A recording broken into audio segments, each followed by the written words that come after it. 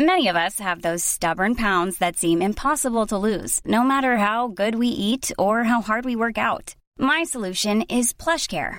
PlushCare is a leading telehealth provider with doctors who are there for you day and night to partner with you in your weight loss journey. They can prescribe FDA-approved weight loss medications like Wegovy and Zepbound for those who qualify. Plus, they accept most insurance plans. To get started, visit plushcare.com/weightloss. That's plushcare.com/weightloss.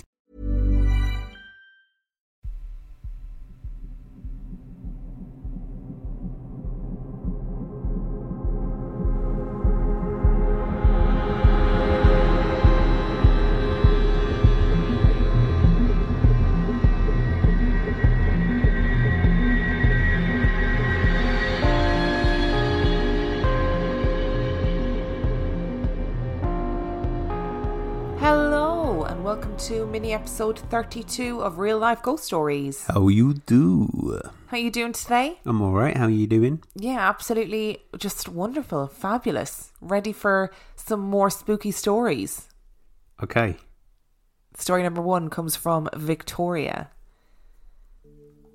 Back in the early 90s, when I was a young university student, I moved out of home for the first time with my best friend. It was a decrepit old unit on the top floor of a run-down apartment block, but it was all we could afford at the time. New Farm has since become gentrified and heaving with hipsters, but back then it was a pretty dodgy area of Brisbane. Soon after we moved in, the police came knocking, looking for the previous tenants who, as it turned out, had been growing weed hydroponically in our unit, thus explaining the mouldy carpets and surplus of PowerPoints. We were stalked and ambushed on multiple occasions by the well-known Bowen Terrace flasher, and also operating in our suburb at the time was a serial rapist who scaled drain pipes to climb into unlocked upper-storey apartment windows and attack young females like ourselves. You know, looking back, our parents must have been thrilled. Like most students, we were dirt poor and hardly had a stick of furniture between us beyond what we'd brought with us from our childhood bedrooms. We had to beg, borrow and steal the basics and couldn't afford to be fussy. One of the more substantial items we needed to source was a couch. My flatmate had a friend whose parents ran a long-term storage business, and if a client failed to pay their bills and abandoned their container, then all of the contents became property of the owners. They had this one container which had been rented out for many years. However, the client had eventually ceased to pay, so they cracked it open and found it full of old crappy furniture from the 70s.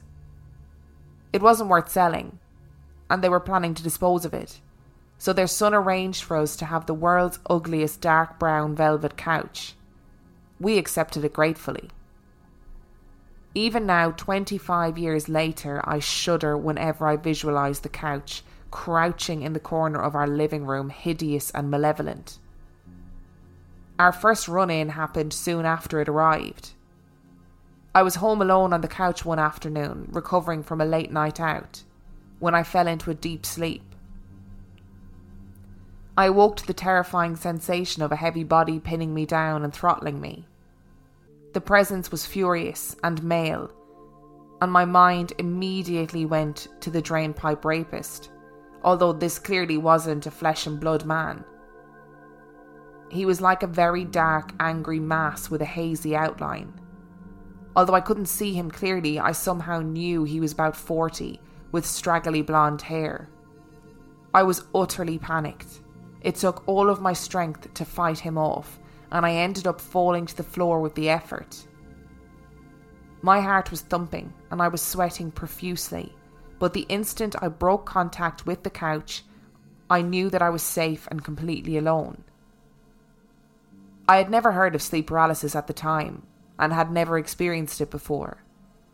But in any case, I'm not sure this qualifies, given that I was struggling hard throughout the experience.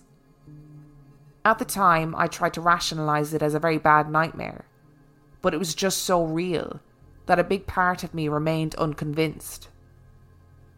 I was so traumatised that I gave the couch a wide berth after that. I got hold of an old beanbag and used that instead. However, the evil couch wasn't quite done with me yet. About a month after this, I was asleep in my own bed when I had a terrifying dream. The door to my room swung open, and to my horror, in stalked Death. He was just as you would imagine, as tall as the ceiling, a hooded skeleton holding a scythe and shrouded in a long, dusty black cloak. He advanced towards the foot of my bed and I was utterly paralysed with horror. He stood between me and the door, so when I suddenly regained the power of movement, I clambered desperately to the end of my bed in an attempt to escape past him out of the room. I vividly remember glancing down and seeing skeletal toe bones emerging from under his shroud. Before I could launch myself for the door, he suddenly grabbed hold of my long hair. Yanking my head back violently, he swung his blade down deeply across my throat. The sensation of searing pain and blood glugging out of my neck was horrific. If I was even partially awake at this stage of my nightmare, I must have passed out within sleep at the terror of this moment. I awoke groggy and frightened in the morning with a still throbbing neck. And this is where it gets really weird. I went into the bathroom to take a shower, looked in the mirror, and with shock I realised that there were several bloody gashes across my throat. I called out to my flatmate and she came running. She hadn't seen or heard anything unusual during the night, and we were both scared and completely mystified.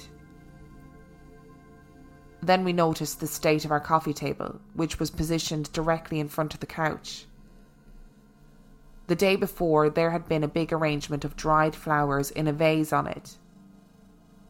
But now the vase was smashed, and the flowers were strewn and broken all over the place. That's when I realised that I must have sleepwalked to the couch and plunged forward into the vase of dried branches to produce the cuts on my throat. After I'd taken such pains to avoid it in my conscious life, the evil couch had somehow called me there in my sleep and inflicted this painful injury upon me without even waking me up. That was enough. My friend and I looked at each other, and in silent consensus we lifted up the couch, trooped it down 3 sets of stairs and left it on the street by the wheelie bins. We agreed that we would rather have no couch at all than to find out what it had in store for me next. When I left for work half an hour later, the couch was gone. And while I was relieved not to have to see it again, I did spare a thought for the helpless new owners. By the way, if you're wondering if the depraved drape-pipe rapist was ever brought to justice, then I'm pleased to report that he was. After terrorising the neighbourhood for months, when she heard him climbing into her bathroom window, she came at him with a brick and he fell several stories to meet with death on the footpath. I really hope he brought his scythe. I thought there was going to be some kind of poetic justice there where he tripped on the couch and fell out the window. Actually the evil couch ended up saving the day. Imagine. I have to say, of all things that we've talked about on this podcast, the words evil couch were not what I expected to encounter. Again, this is my Simpsons knowledge is terrible, but this is the reference point I'm making. Does the couch eat someone in one of the tree houses of horror? Oh, I don't remember. I feel like this is like imagine is those old school lip couches where and then actually it's eating these people. That's just what I'm thinking, but it's just because you don't believe in haunted objects, do you? Not really. Whereas no. I do. So you did the right thing leaving that couch out, but it's definitely got a Hollywood film franchise on it because someone's... Well, literally what she said was, I don't think they're going to make a Hollywood film about a haunted couch. And I was like, surprised. Listen. You'd be surprised. I have to say, I'm glad. I also am very glad that you clarified what happened to that horrific man. Because I at the beginning of the story, I was like, Jesus Christ, no, your parents would be upset that you lived there. But then I lived in some pretty horrific places in my time, so... I wonder what happened on that couch. I don't know if I even want to know. I mean, a brown velvet couch. I know it was the 80s. Maybe it belonged to a lazy Satanist. Couldn't be bothered to stand up during their incantations. Yeah, they were just it was Satanic Panic brown velvet from was it 70s rather? Yeah. And the decor in the 70s was absolutely outrageous. That's what I'm going for. I'm going for a Lazy Satanist. Lazy Satanist sounds like it's another album terrible branding of a sofa company. It does actually, doesn't it? Yeah, what do they call those chairs? Lazy boys, isn't it? Yeah. You can get yourself a Lazy Satanist. Yep, cursed couches. I don't really want to ever meet death, by the way, with his scythe and his cloak and all that jazz. No way. Yeah, it's creepy, isn't it? I have been doing weird stuff in my dreams though lately, so I don't know. Maybe I am meeting death in my dreams because I've been having some pretty horrific nightmares. If Emma's podcasting her own next week... Yeah, that's because Dan has left in the middle of the night. Or she killed me. I will tell you one thing that I did in my sleep because I don't want to bore everybody. But I woke up the other night to go to the toilet and I got out of bed and in my sleep. So in my head, what happened was completely different to what Dan actually saw. So what Dan saw was me getting out of bed, standing staring at the floor in the middle of the bedroom in the dark for ages. And then I said... Why didn't you tell me about this? Yeah, I was really annoyed. And I said, why didn't you tell me about this? Because what I saw... So there had been a towel on the back of the door that had fallen off. And it was like bunched up in a corner. And I got out of bed and I saw Tiny Bim in the corner of the room asleep. But it was obviously a towel. But in my head it was Tiny Bim. And I stood staring at it for ages because I was trying to figure out whether it was actually her or not.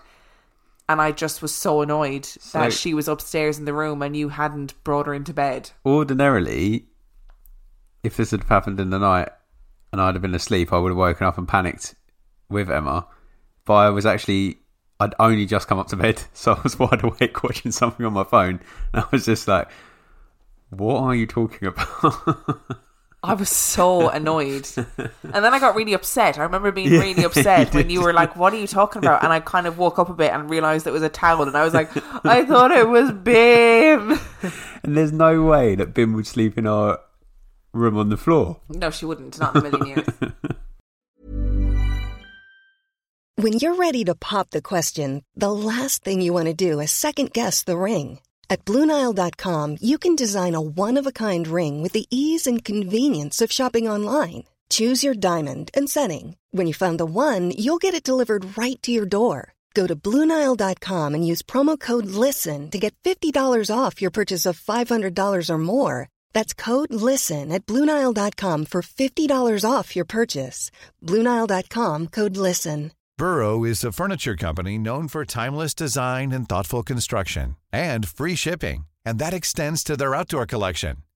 Their outdoor furniture is built to withstand the elements, featuring rust-proof stainless steel hardware, weather-ready teak, and quick-dry foam cushions. For Memorial Day, get 15% off your Burrow purchase at burrow.com/ACAST, and up to 25% off outdoor. That's up to 25% off outdoor furniture at burrow.com/ACAST.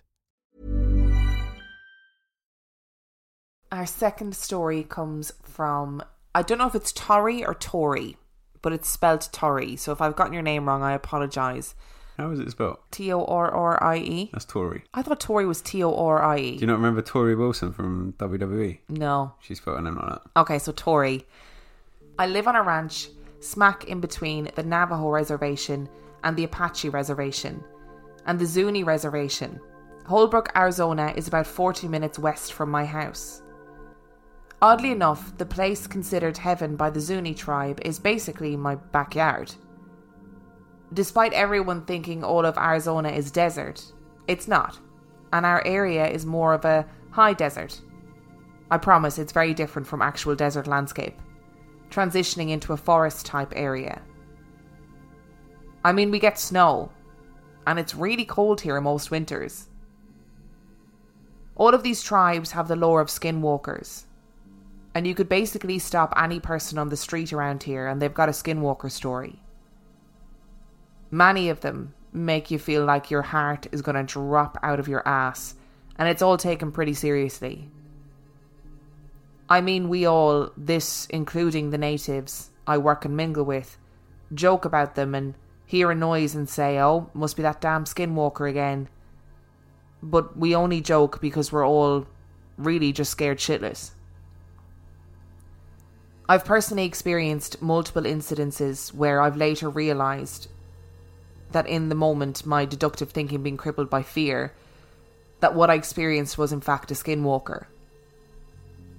I've had a stare down with the same large, mangy and lone coyote multiple times. It's followed me on my horse while moving cows. The cows and my horse every time have become more on edge than normal. And they live outside with things like this every night. Eventually, I don't like how fast the cows are running, and I yelled at the coyote to leave. And I fire a shot off, just to make it go away. It's really odd because coyotes are pack animals, and seeing a lone one is rare, unless it has mange. We don't have mange in our area at all, making this coyote that I see even more odd.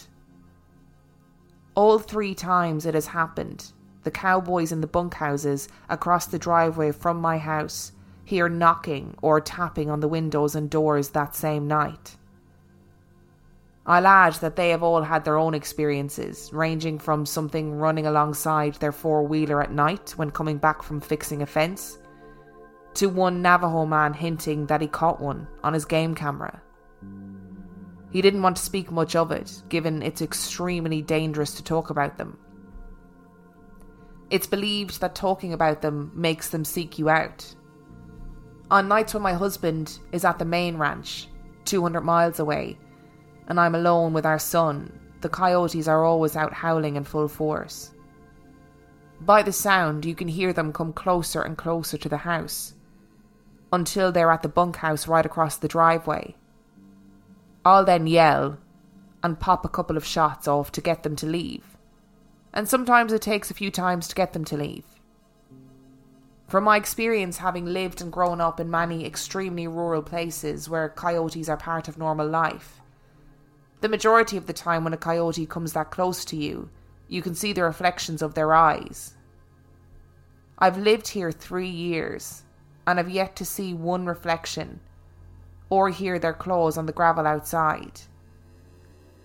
Those nights I'll hear taps on the windows, and that just fucking thrills me.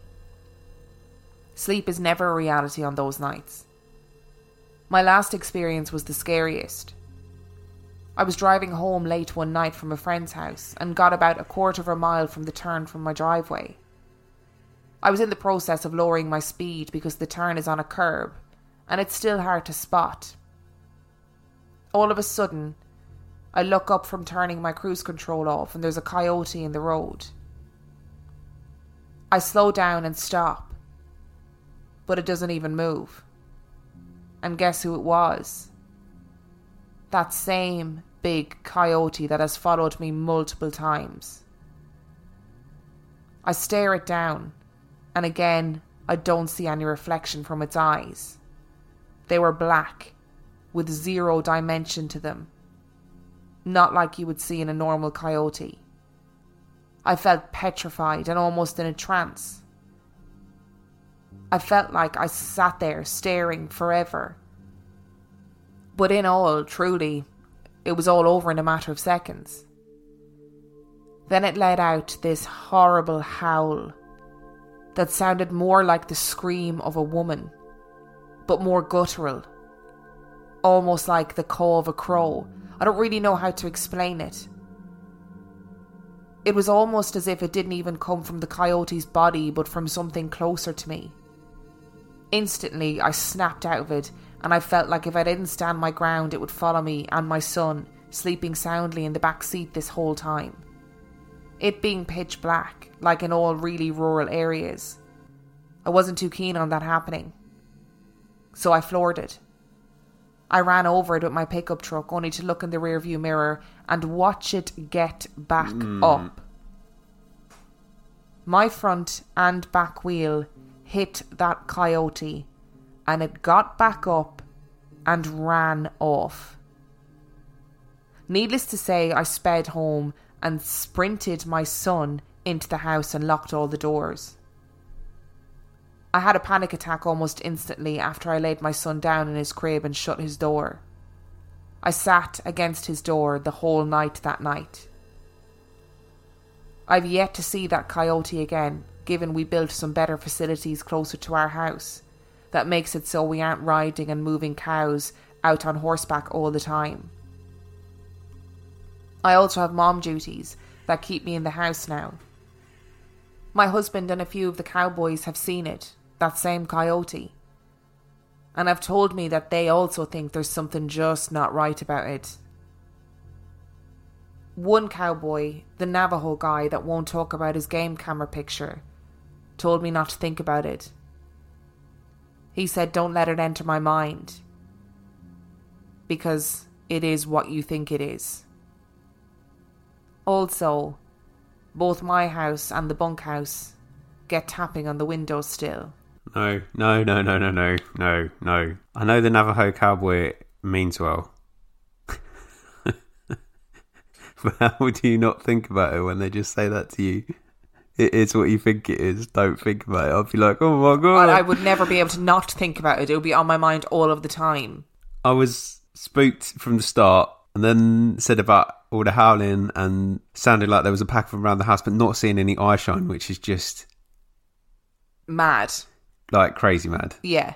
Like, I don't know any animal that doesn't have eye shine that I know of. I mean, there probably is, but I don't. But that's crazy. And then that story when it's in the road and Tori runs over it and then it gets back up and runs off. Like, I don't condone any violence towards animals, right? Because I just don't. But when you're in a rural area like that, rural, and coyotes are pretty dangerous in rural areas too, because they're pack animals, like they're hunters, and they'll fucking eat shit if they can. Like, I would feel really threatened and I would be really frightened. And especially if this thing you think the Navajo people around you are saying, oh yeah, that's what you think it is, I would be shitting myself. I'd be flooring it as well. You wouldn't be able to handle it though, because coyotes are well known for killing and eating domestic cats. Are they? Yeah. Are they really? Yeah, it's easy prey, isn't it? Oh no. I mean, I guess it makes sense, but oh no. That makes me really sad. Yeah. Well, doesn't mean I'd go out slaughtering them all. No, and to be for fair, that reason. To be fair, what are the chances of being outside? Yeah, never mind. If coyotes suddenly overran Canterbury, she'd still be fun. Yeah. So. Tori, that was horrific. Yeah. She also added a PS to the story, which I just want to read for you because I think it's really funny. Oh, okay. I really had to laugh at your Travis Walton episode. Snowflake, Arizona is 30 minutes from where I live, and that man is off his rocker. Even the old men in town say that he was off kilter before he was apparently abducted. He has and had a reputation of making a spectacle of himself before and after the incident. Which is really interesting, yeah, right? Interesting, yeah, absolutely. I feel a little bit after that because I hate skinwalkers. It really scares me. Neither of us are fans of that, are we? And all the tapping on the windows, because that's part of it, right? In the other skinwalker stories we read, we had stories about people like with stuff running on the roof and tapping on the windows and howls and shrieks. And I'm just picturing myself in the car on my own in the middle of nowhere, in the middle of the night, with my baby in the back seat, and this giant coyote scream, like whatever that noise was. Oh, it's so awful. If you enjoyed this week's episode, you can find everything that you need to know about us on reallifeghoststoriespodcast.com. You can find our social medias, the email address where you can send your own stories to, and the link to our Patreon, where for $5 a month you get access to over 70 extra little bonus episodes, and for $2 a month you get access to the complete back catalogue of 50p Movie Club. And on that note, we shall see you next week. Bye. Even when we're on a budget, we still deserve nice things. Quince is a place to scoop up stunning high-end goods for 50 to 80% less than similar brands. They have buttery soft cashmere sweaters starting at $50, luxurious Italian leather bags, and so much more. Plus, Quince only works with factories that use safe, ethical, and responsible manufacturing. Get the high-end goods you'll love without the high price tag with Quince. Go to quince.com/style for free shipping and 365-day returns.